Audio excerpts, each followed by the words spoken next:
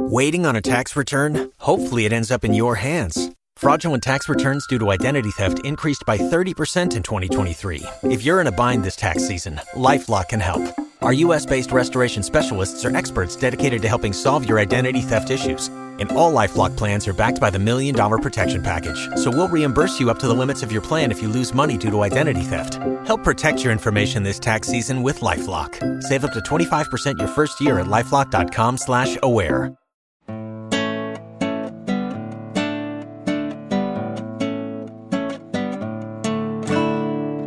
You're listening to The Partially Examined Life, a podcast by some guys who were at one point set on doing philosophy for a living, but then thought better of it.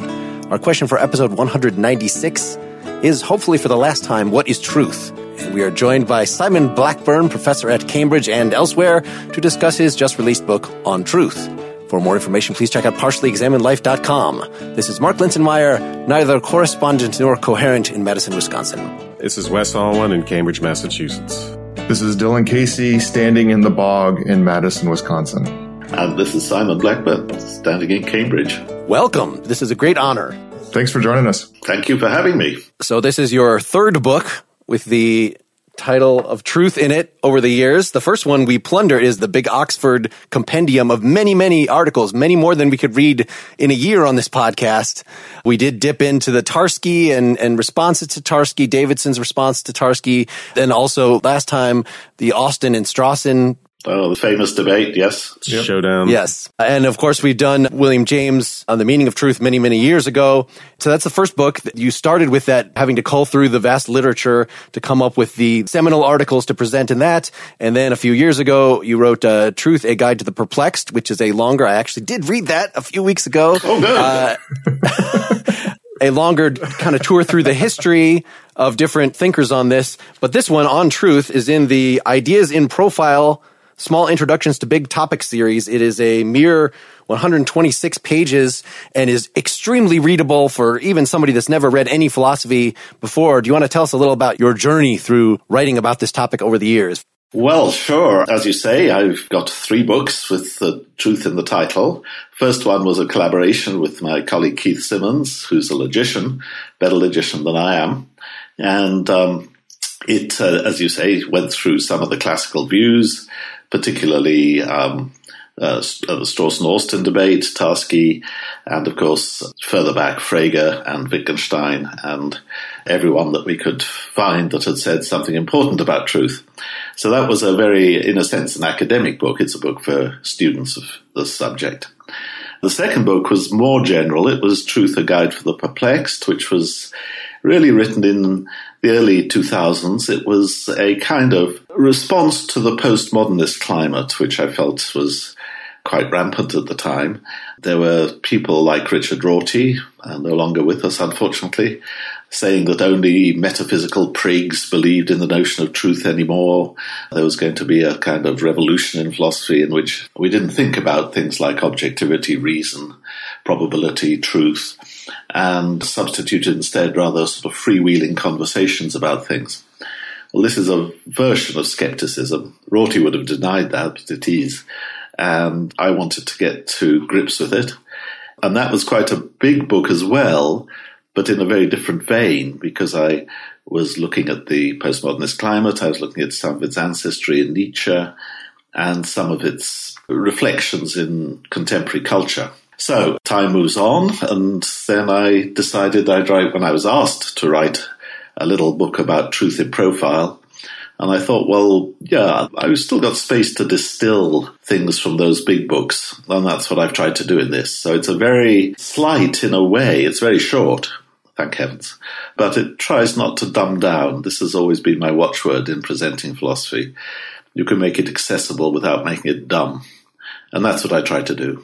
So this book, I have to say, is a pleasure to read. It's very, very nicely written. And Simon, as you said, it doesn't dumb anything down. So we've just been on a slog through some rather difficult papers. And so this is a refreshing and very, very clear break from that. And it's really interesting just to see the background of the debate from correspondence to coherence to pragmatism, deflationism, all that sort of laid out in a little history. After sort of being in the weeds, it's nice to get an overview of that.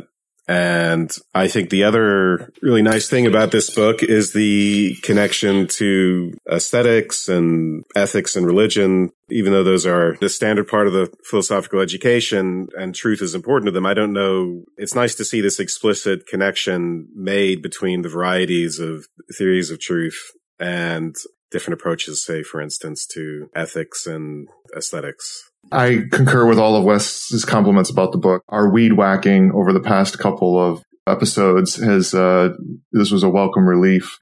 It has that pleasure when you've been in the weeds of feeling like, yeah, so you were able to say in, I don't know, like 4 sentences, I spent the past 4 hours trying to work through in Tarski or something. and why Tarski couldn't have just said it that way.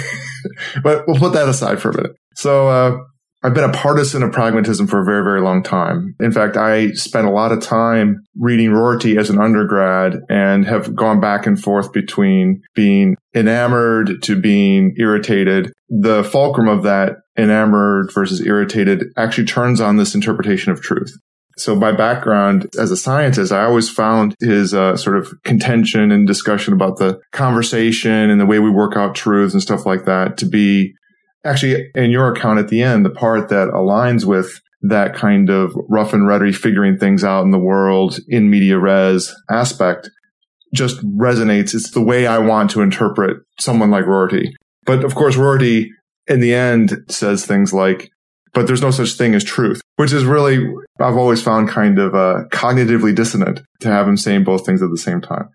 For me, reading the book, especially in alignment with the work we've been doing on classical theories of truth, which I was less familiar with, I came away feeling like the deflationary account and the pragmatic account sort of go hand in hand. So I'm interested in talking about that.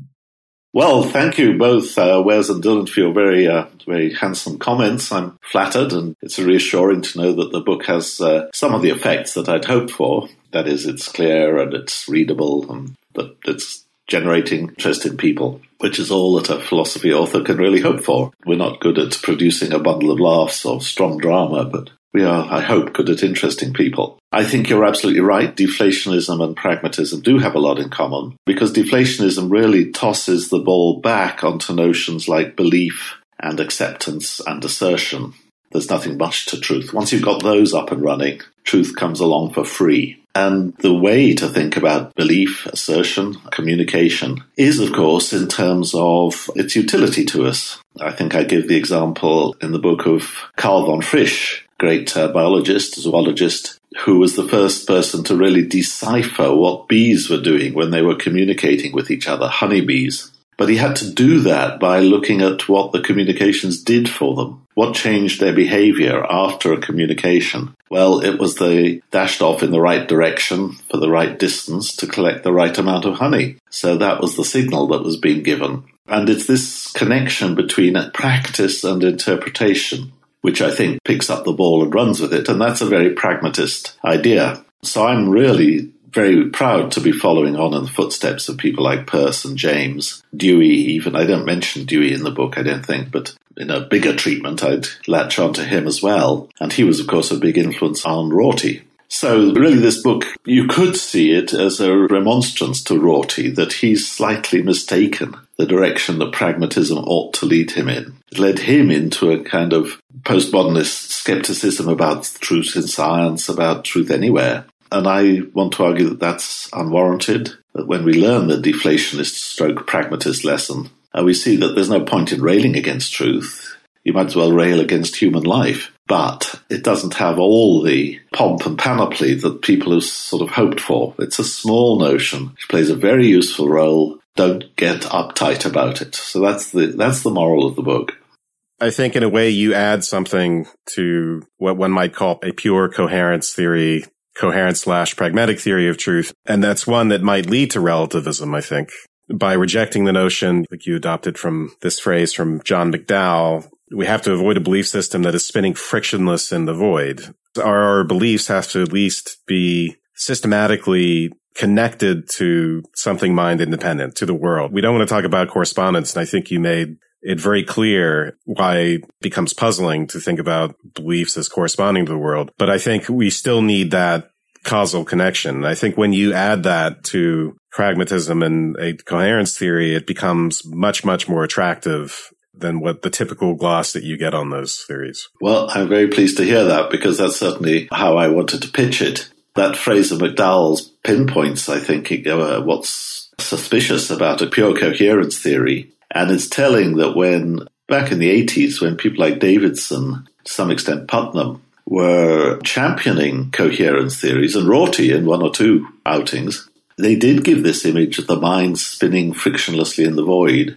And I think they forgot about the real nature of observation. They, as it were, didn't rub their noses in what happens if you try to make an accurate map or try to make an accurate menu or timetable.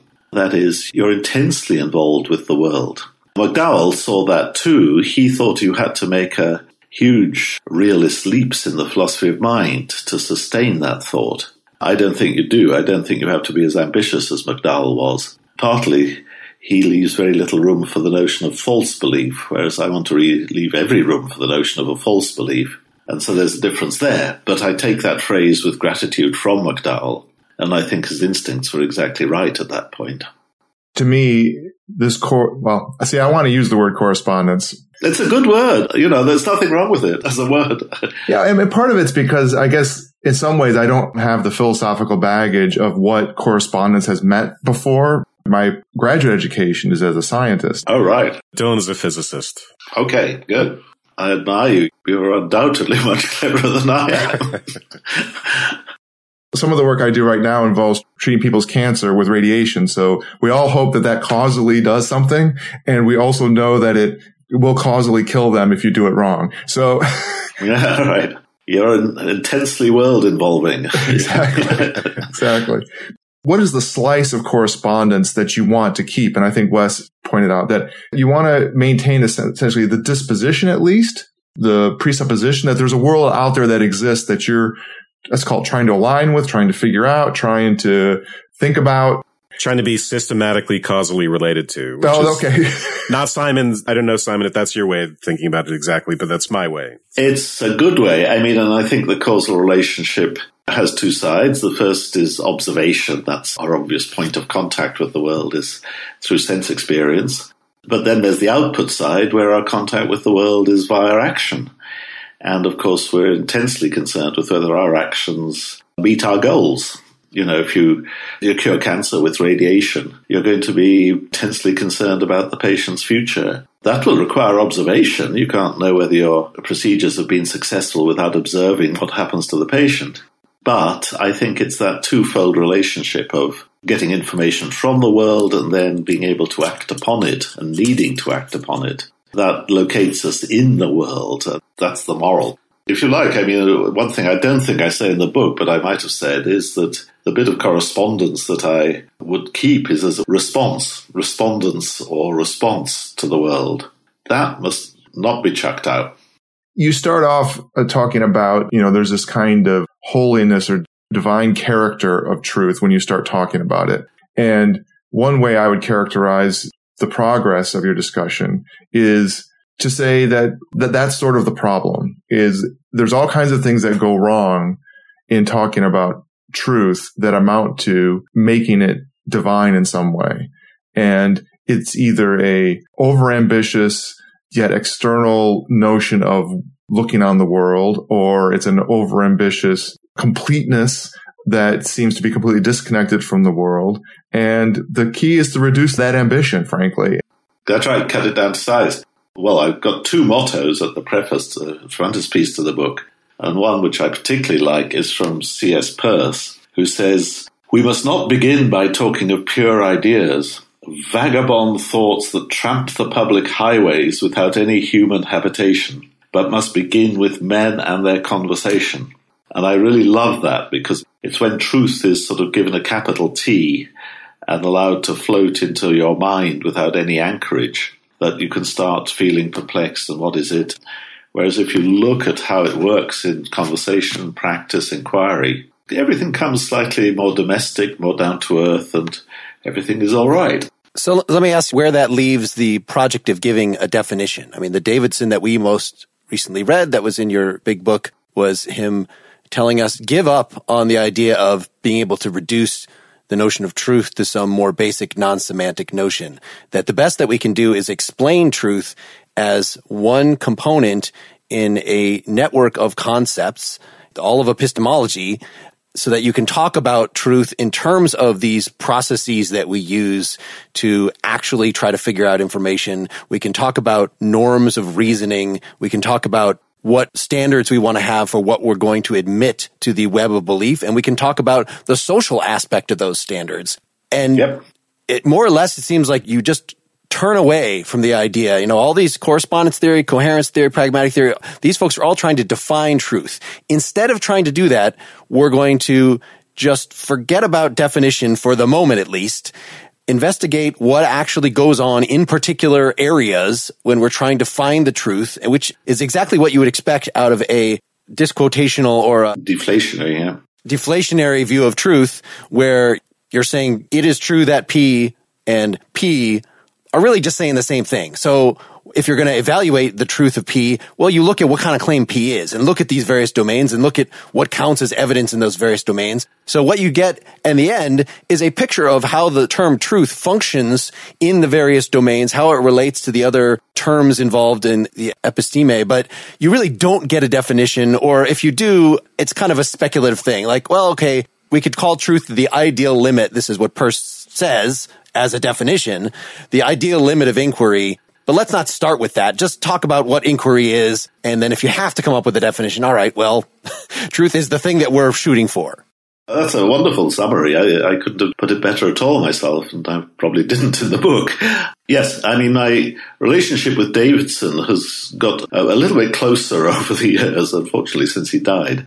Because in the last couple of decades of the 20th century, I thought he was wrong about truth. I was a deflationist, and he always resisted the idea of being a deflationist.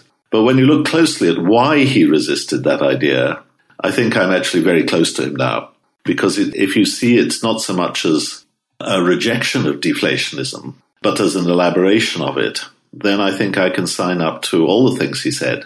If I could just explain that, deflationism doesn't really define truth. I don't think. It can do in the work of some deflationists. It's sometimes supposed to issue in a definition. But I think it's better an explanation.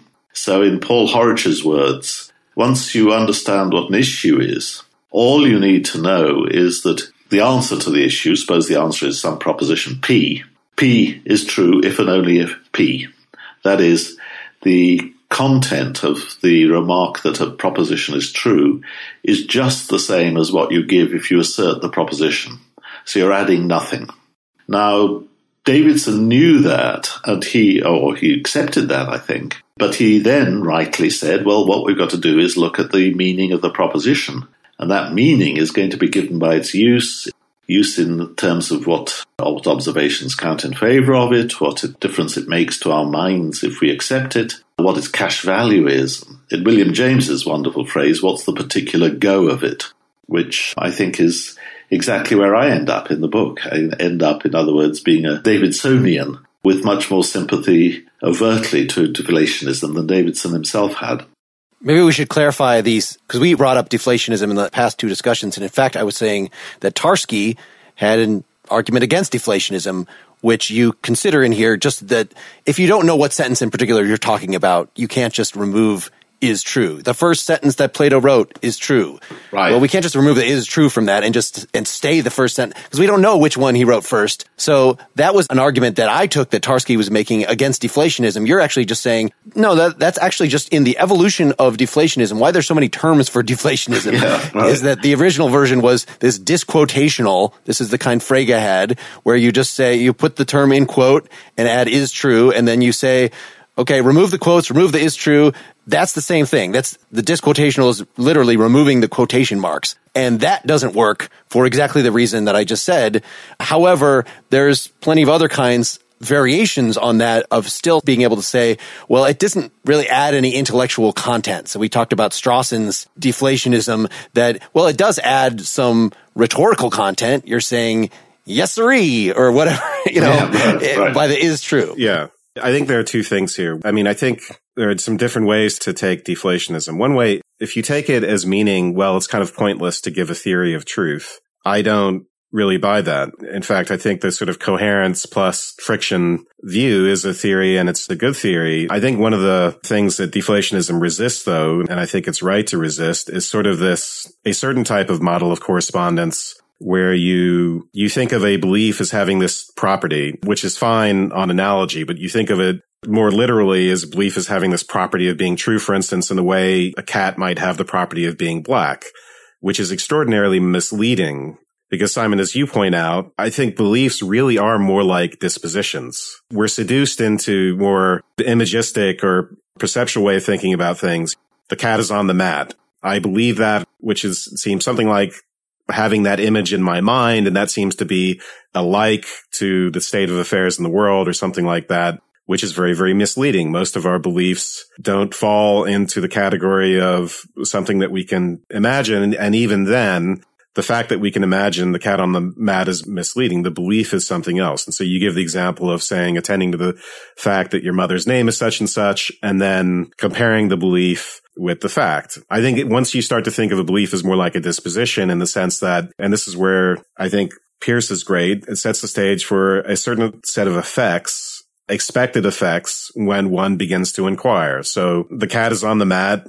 It sets up a certain number of hypotheticals. If I step on the mat, I'll be stepping on the cat. If I look in that direction, I will see the cat, and so on and so forth. A very, very large number of hypotheticals that can be confirmed or disconfirmed in future experience. And once you start to think of things in that way, I think deflationism in the sense of thinking about truth as this property belonging to a belief, I think is really a useful thing. But I don't think if it means that we ought to give up on a theory of truth, then it's not something I buy. Thanks, Wes, for that. I think that's very helpful. I think one theme running through the pragmatists, especially Peirce and Dewey, I think not so much James, but Peirce and Dewey, and it was picked up by Rorty and became, in a sense, the title of his most famous book, Mind and the Mirror of Nature, is hostility to the idea that it's by having something in your head, as it might be a concept or an idea or even a rule, but something in your head, it's by that means that you understand things and that beliefs arise. I mean, everyone realizes that considered just as sounds or inscriptions, words would be dead. Words don't point beyond themselves. So then the idea arises, well, what gives them their power? What does the magic? And philosophers, I think the empiricists, for example, the classical empiricists, thought, oh, ideas. We go back into the head. And in our head, we've got ideas, and ideas have this property of pointing beyond themselves. The pragmatist said, no, it's not finding another thing. That's the goal. That's not going to work. It's going to be just as magical and mysterious and miraculous if there's something in your head points to the cat being on the mat, as it would be if an inscription did or a sound. What you've got to do is look at the use we make of it. And the use we make of it is, if we speak as the language, we understand the sentence, the cat is on the mat, then, of course, we acquire or are hospitable to a whole host of dispositions which arise from that. Namely, if I want to avoid treading on the cat, I avoid treading on the mat. And if I want to go into a room where there's no cat fur, I don't go into the lounge, and so on and so on. So I think the idea is substituting the processes of inquiry and of getting satisfaction in our actions. We substitute those processes for the magic or miracle of having something in our head which points beyond ourselves. And I think that's a very, very important shift in emphasis. Rorty himself, I think, queered the pitch by saying, oh, this means we must do without any sense of representation. That Peirce and Dewey's attack shows that the notion of representation is dud, it's something to avoid. But that, again, is going overboard. It's perfectly okay to say that, the symbol on the map represents a river. The red line on the map represents a road. There's nothing wrong with that. But it does it not because when you see the red line, you're led to have an image of a river or a road. It does it because your practice changes when you see that symbol on the map. You no longer think you can walk in that direction without getting your feet wet, or you know the way to get to the town without walking cross-country. So it's the effects, the dispositions and the effects on practice which carry the can, which provide the muscle. Wittgenstein, of course, famously put this by saying, for many terms, if not all, if you want to know the meaning, look at the use, look for the use. That's the motto. And that's what I'm taking from Peirce as well, from him saying, don't look at the pure ideas, these vagabond thoughts that tramp the public highways with no human habitation, but look at men and their conversation. If you see looking at the individual practical practices as preliminary to then coming up with a definition, a theory of truth, as Wes says, maybe we don't want to give up on that, then is there a circularity problem? Because it seems like, okay, we're eventually going to define truth based on just saying it is the telos, it is the endpoint, it is the goal of these various successful practices, the ones that we regard as superior in practice. But how do we figure out which ones are superior in practice? Well, you might say it's because those are the ones that yield truth. This is why I think we're not actually founding a definition of truth based on the practices. They sort of come one and the same. And if we say they just yield satisfaction, we open ourselves up to relativism. Yes, exactly. Yeah, that's certainly true. I mean, it's very difficult to answer that question, which is why the book has part 2. I don't just discuss the classical theories. I try and look at the nitty-gritty of discussion in areas where truth can seem especially fleeting and difficult to come by, and it's difficult to get hold of. And that's ethics and aesthetics and religion and those contested areas. I think the problem that lacking really authoritative methods, the methods that everybody agrees on, when we lack that, somehow we need a definition of truth. I think that's probably a false term, because take something everybody does agree on. If you want to know whether there are potatoes in the cool box, you look in the cool box. The first thing you do, probably the last thing you ever need to do. You just look and you see, and that's it. It settles it. Now, obviously, when we come to ethics and aesthetics and religion, we're not going to get that kind of clump-click that settles it. That's done and dusted experience. So it's going to be much more contestable. There's going to be divergence of opinion. There's going to be difficulty in convincing ourselves that we've got the one and only truth. What I want to do is look at the practices in a sense that substitute for that. Now, there may be practices which give us satisfactions of various kinds. And then there's going to be a very difficult problem about how we think of relating truth to those satisfactions. And you're absolutely right that at this point, the nasty spectre of relativism might raise its head. The spectre of skepticism can raise its head. But I think that it only raises its head if you go back to worrying about the abstract notion. If you keep your feet on the ground, I argue, then it doesn't. It subsides into the background. With the way we've been talking about it, truth is not a property. It's not a relationship. This is one of the problems with correspondence theory. But part of what I think we're trying to sort out is we have other phrases. Like one phrase we'd want to preserve, I think, we'd want to maintain some kind of meaning to is when we talk about finding the truth of the matter, we're trying to answer a question about things. Yeah. And we mean something by that. So in that way, truth ends up being a kind of explanation insofar as that you're using an explanation to talk about what you mean by something being true. Yeah. And Wes was talking about not needing a definition of truth. It seems that there's something else that we have to agree on. We're not going to agree on a definition of truth, and that is a false hope, a false path. But there is something we're going to have to agree on in order to even be talking about truth.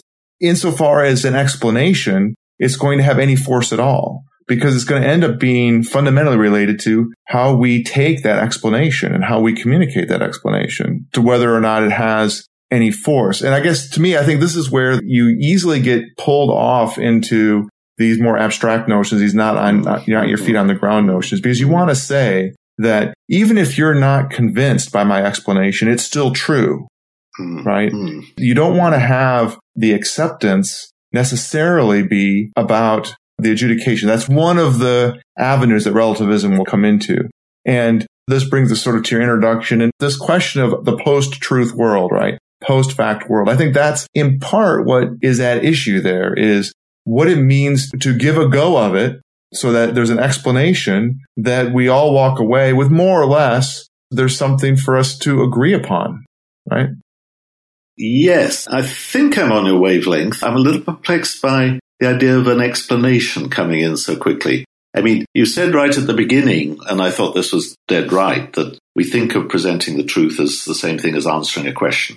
Of course, answering the question truthfully, that is, answering it with the answer we think it deserves, the answer that is to be given. And then, of course, but we answer questions without explicitly deploying the idea of truth. You say, where's the cat? I say, it's in the garden, or it's on the map. If you say, what's the right dose of radiation to cure this cancer? And I believe it's such and such. I say, it's such and such. So we answer the questions that way. And of course, the scientist's explanation of why we're successful needn't itself ever introduce the notion of truth. The scientist doesn't step back and look at his own sayings and then employ some notion of truth.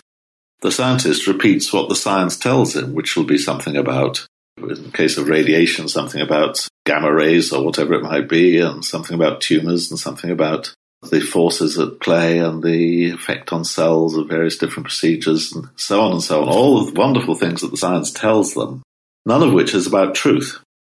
Truth has a kind of ancillary role, and that's why it was, first of all, called redundancy theory and Ramsey, but later, for reasons that were mentioned, under attack, we decided we needed it after all. And so it's flown back in under the title of deflationism. I think there's probably more to say about it in that I agree that all those particulars that you just described is a characteristic of it.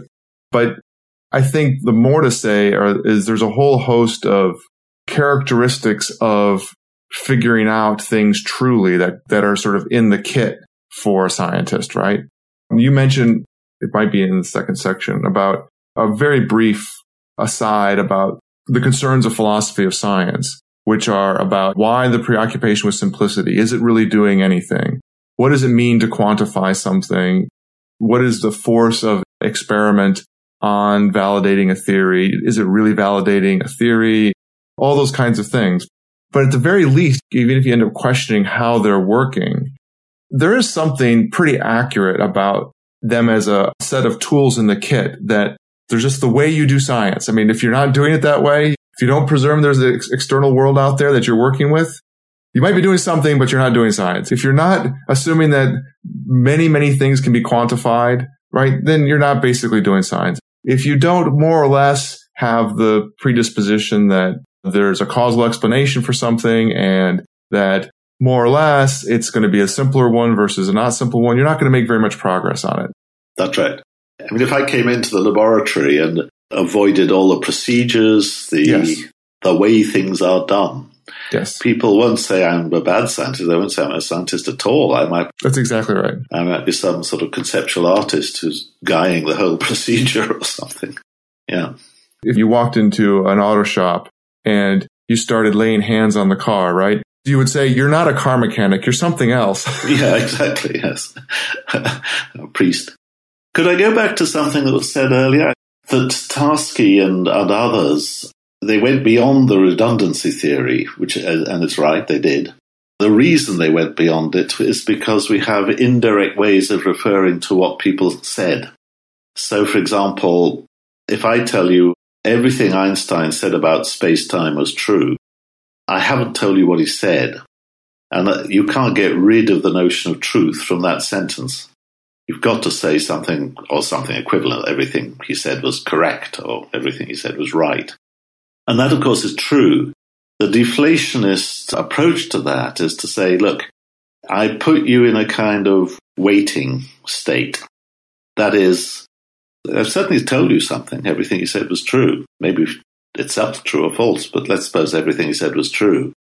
What I've done is I put you in a state such that if or when you come to learn what Einstein said, then you should accept it or go back on or call me a liar, call me mistaken.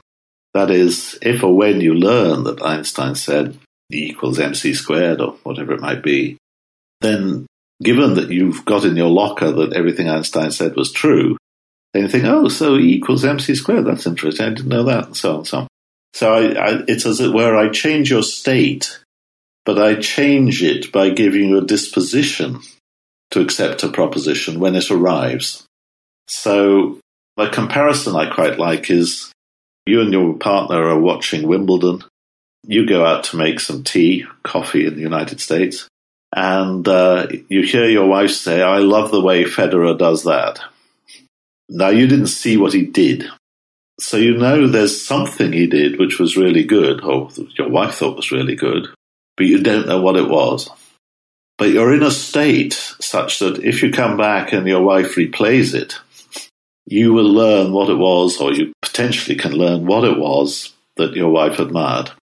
But it's only at that point that you know what it was that your wife admired. When you heard her say, "I love the way Federer does that," that didn't pinpoint what the action was, or the action was that he performed. And it's a bit like if I say, or you hear mutterings from the physics lab next door and say, "Einstein knew that." You're not privy to what the "that" referred to. Well, you know that you could go in and ideally you'd find out that there was something that was being talked about which Einstein knew, or at least according to one of the participants in the conversation, Einstein knew. So it's like being in a waiting state or in a potential state. To realize the potential, you have to discover what proposition Einstein came up with. And deflationists say that's fine by them. That's fine. Because the notion of truth is here put on this table as a kind of token. It could be imitated by a whole string of conditionals if our languages were finite. If Einstein said P, P. If Einstein said P prime, P prime. If Einstein said P double prime, P double prime. So if our language was finite, you could get the same result with a list of conditionals. Our language isn't finite, at least it's not countably finite.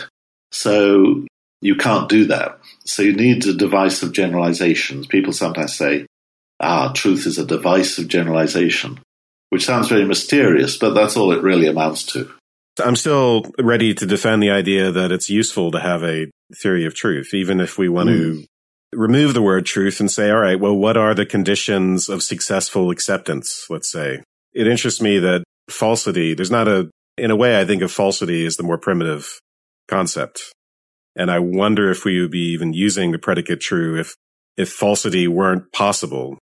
But in defending a theory of truth, so for instance, I think it's a theory of truth to talk about belief as a disposition and to talk about a set of coherent beliefs that are somehow causally, systematically related to the world as it is through causality and so on and so forth. We want to know on this theory what it is, the conditions of successful acceptance versus those of unsuccessful acceptance. And I think even when we reject, say, a simple correspondence theory as being an adequate theory, then we're advancing some other sort of theory. And I just don't think Tarski is in that business of giving a theory in the philosophical sense. No. Well, I try to say that too in the chapter, very little chapter on this so-called semantic theory of truth. Right. Yeah. I wish I talked more about falsity. In fact, it's awful. This book was written by 2016, the beginning of 2016, actually, and published that year in England. And if it was, if I'd waited till the end of 2016, if only I'd worked slower, I'd have called it post-truth fake news because right. But that is also the classic sort of philosophical puzzle, right? That we'd find in dialogues like the Theaetetus and elsewhere. The classic puzzle is, how is error possible? How is false belief possible? But, and that is going back just a moment. We mentioned John McDowell earlier, and I said, well, I thought he got into a philosophy of mind, which I wasn't very fond of, although he said the right thing about coherence not being enough. And the charge against his philosophy of mind is that he doesn't make significant room for error. An erroneous belief is a belief, and it's a belief with the same content as it would have had if it was true. So there's no difference from the subjective perspective in holding a true belief and a false belief. That's because it's up to the world whether it's true or it's false. Well, there can be a difference if it's a belief about yourself, for example, but if it's a belief about, the cocoa production of Africa, then there's no difference between getting it right and getting it wrong from the inside. Right. And if you look at the corresponding brain state, it's not like there's an extra little structure there that marks its truth or falsity as a property of the brain state. I would hope not, no. Yes. I don't think neurologists are ever going to be able to tell the cocoa production of Africa. We've discovered. Yeah, quite. fMRIs can, Yeah. They can't do it. You don't think they're going to discover monads that reflect the rest? But you're saying, Simon, that from the subjective standpoint, it's the same. Yeah. Exactly. And I don't think, there have been philosophers who had to have an awful struggle with that. And you could argue, as you rightly say, that in the Theaetetus, Plato started a struggle with that. Maybe I'm misunderstanding something. Are we saying that the subjective experience of truth and falsity is the same? No, just if you've got a belief, by deflationist standards, to have a belief and to suppose that the belief is true are the same thing. Yeah. But of course, your belief might be false, and you'd be equally false in affirming the belief and affirming that belief is true. Yes. That's all, yeah. No, being caught out having been wrong is a very different matter from being caught out having been right about something. And being wrong about it can be fatally different from being right about it. If I go off in the blizzard and I'm right about where the shelter is, I survive. If I'm wrong about it, I die. There is this funny phenomena, though, of a kind of willfulness with respect to false belief, where it ties back to this divine notion of truth, where you're utterly convinced of something, and the part of me wants to say, the force of the facts have no effect on you. But that's the wrong way. That's being a little bit glib with things. Yeah, but it's pointing to something very important, which you may find in politics in the United States at present. We're certainly finding in Britain. I don't know what you're talking about. in Britain at present, I believe, and most people I know believe, that the last 2 years have revealed hitherto unsuspected and huge costs in Brexit, in the proposal that Britain leave the European Union. It's become harder and harder to believe that that's going to be anything except a catastrophe. And yet, very, very few, no opinion polls show that anybody's changed their mind. So there's an enormous stickiness to beliefs. People find it very hard to change their beliefs, even when the evidence starts piling up that they're wrong. I think part of the problem, though, is most of our beliefs depend upon our trust of other human beings. Most of our so-called knowledge is really secondhand. And the more paranoid we are, the more likely we are to come up with explanations of why we are being systematically deceived. And we can always use that because for someone like me, I accept the science on global warming, and I've done enough study to know the basic mechanisms and the basic arguments. But of course, I would never understand the models, and I would never understand how those models are calibrated to get the results they do. And I know nothing about the literature, and really I'm relying on other human beings. I think the thing that we are most certain about when we accept things as true or are false is we have a theory of human motivation. We have theories about under what conditions are people going to be deceptive? What's in it for them? Is it psychologically plausible for vast conspiracies and lots of people cooperating and so on and so forth? So those are the things we believe. And if those are, if we feel our trust is violated, then we convince ourselves, well, there was no moon landing, or any other outlandish thing we like. So that's part of our predicament. And no, you're absolutely right. But those are problems of practical epistemology. Right. Who to trust, who's trustworthy, what are the odds that all these scientists are in a conspiracy or whatever it might be. And I suppose the unfortunate thing about the contemporary climate is that it's easier to be paranoid, because there are more voices clamoring in more directions than we ever used to get. At least I think that's true because of the web, of course. So, you can live in your bubble and listen to nothing but Fox News, or live in a bubble and read nothing but the tabloid press, which has a very fanciful view of Brexit, and just refuse to look at any other evidence at all. And this worry about the silos and the misrepresentations of trustworthiness is an epistemological problem, but it's not really a problem about truth. It's a problem about getting to know things. That's why I'd like to have called the book Post-Truth Fake News. And before we end the first half here, speaking of things that had you published a little later that you probably would have changed, using Einstein as the example of everybody's beliefs is true. I believe everything Einstein believed, except for all the racist stuff early in his life, is true. Yeah. Where is somebody without feet of clay? But I want to say one more thing before we break, which is that we're all in the same epistemological predicament, which is that however much we think something is true and believe we know it to be true, we can't know. I'm not really trying to advance. I know skepticism is not your favorite thing, but we're all in the predicament of being fallible, and our sense of certainty is not a good guide. And yet, so the other side politically thinks that they're just as right and that we are just as deceived. And so those feelings attending the propositions we claim to be true are not in and of themselves good guides. The guide, in a way, is more of a public evolving standard. I think you mentioned this in the first part, this sense that the truth will out and that the methods of inquiry will ultimately establish some sort of consensus. So what I'm saying is I think there is a truth of the matter, but I think we are, all of us, in this sort of radical epistemological predicament. And of course, I do think the other side is wrong, and I have lots of arguments to say why, and I'm not a relativist, and beyond that, I think so theory of truth does touch upon that in touching upon the conditions of acceptance or conditions. What are the conditions of truth? And they have a lot to do with the conditions of good inquiry and so on. And I think it would be a mark of political health if people were actually have some devotion to certain norms of inquiry. And if we advocate and support devotion to those norms of inquiry rather than engaging in the same sort of partisan banter back and forth where we try and enforce some result, because obviously it doesn't work. No, I think that's absolutely right. And of course, when we look at inquiry, surely we got plenty of examples of cases where it's been conducted well, and that's turned out to improve our practice. And no doubt cases where it's not been conducted well, and that's turned out not to improve our practice.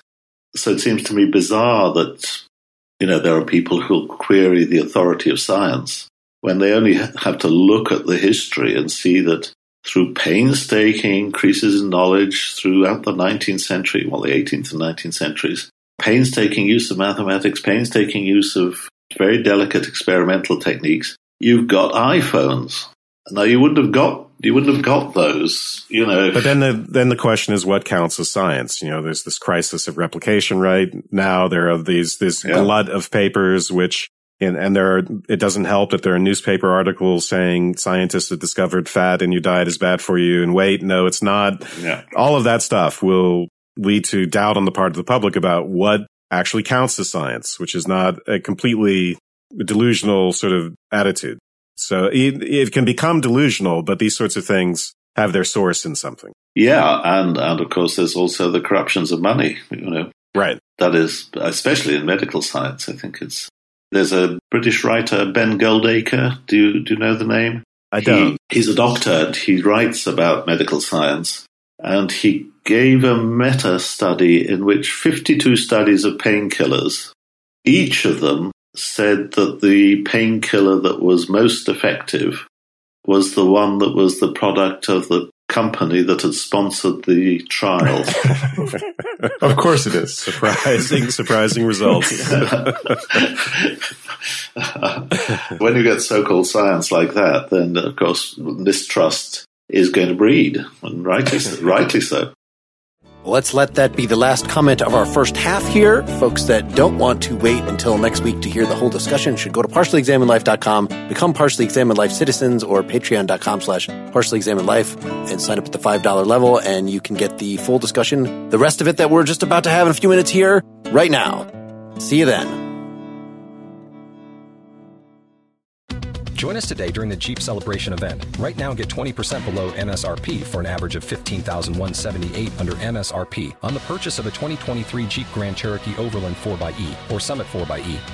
Not compatible with lease offers or with any other consumer incentive offers. $15,178 average based on 20% below average MSRP from all 2023 Grand Cherokee Overland 4xE and Summit 4xE models in dealer stock. Residency restrictions apply. Take retail delivery from dealer stock by 4/1. Jeep is a registered trademark.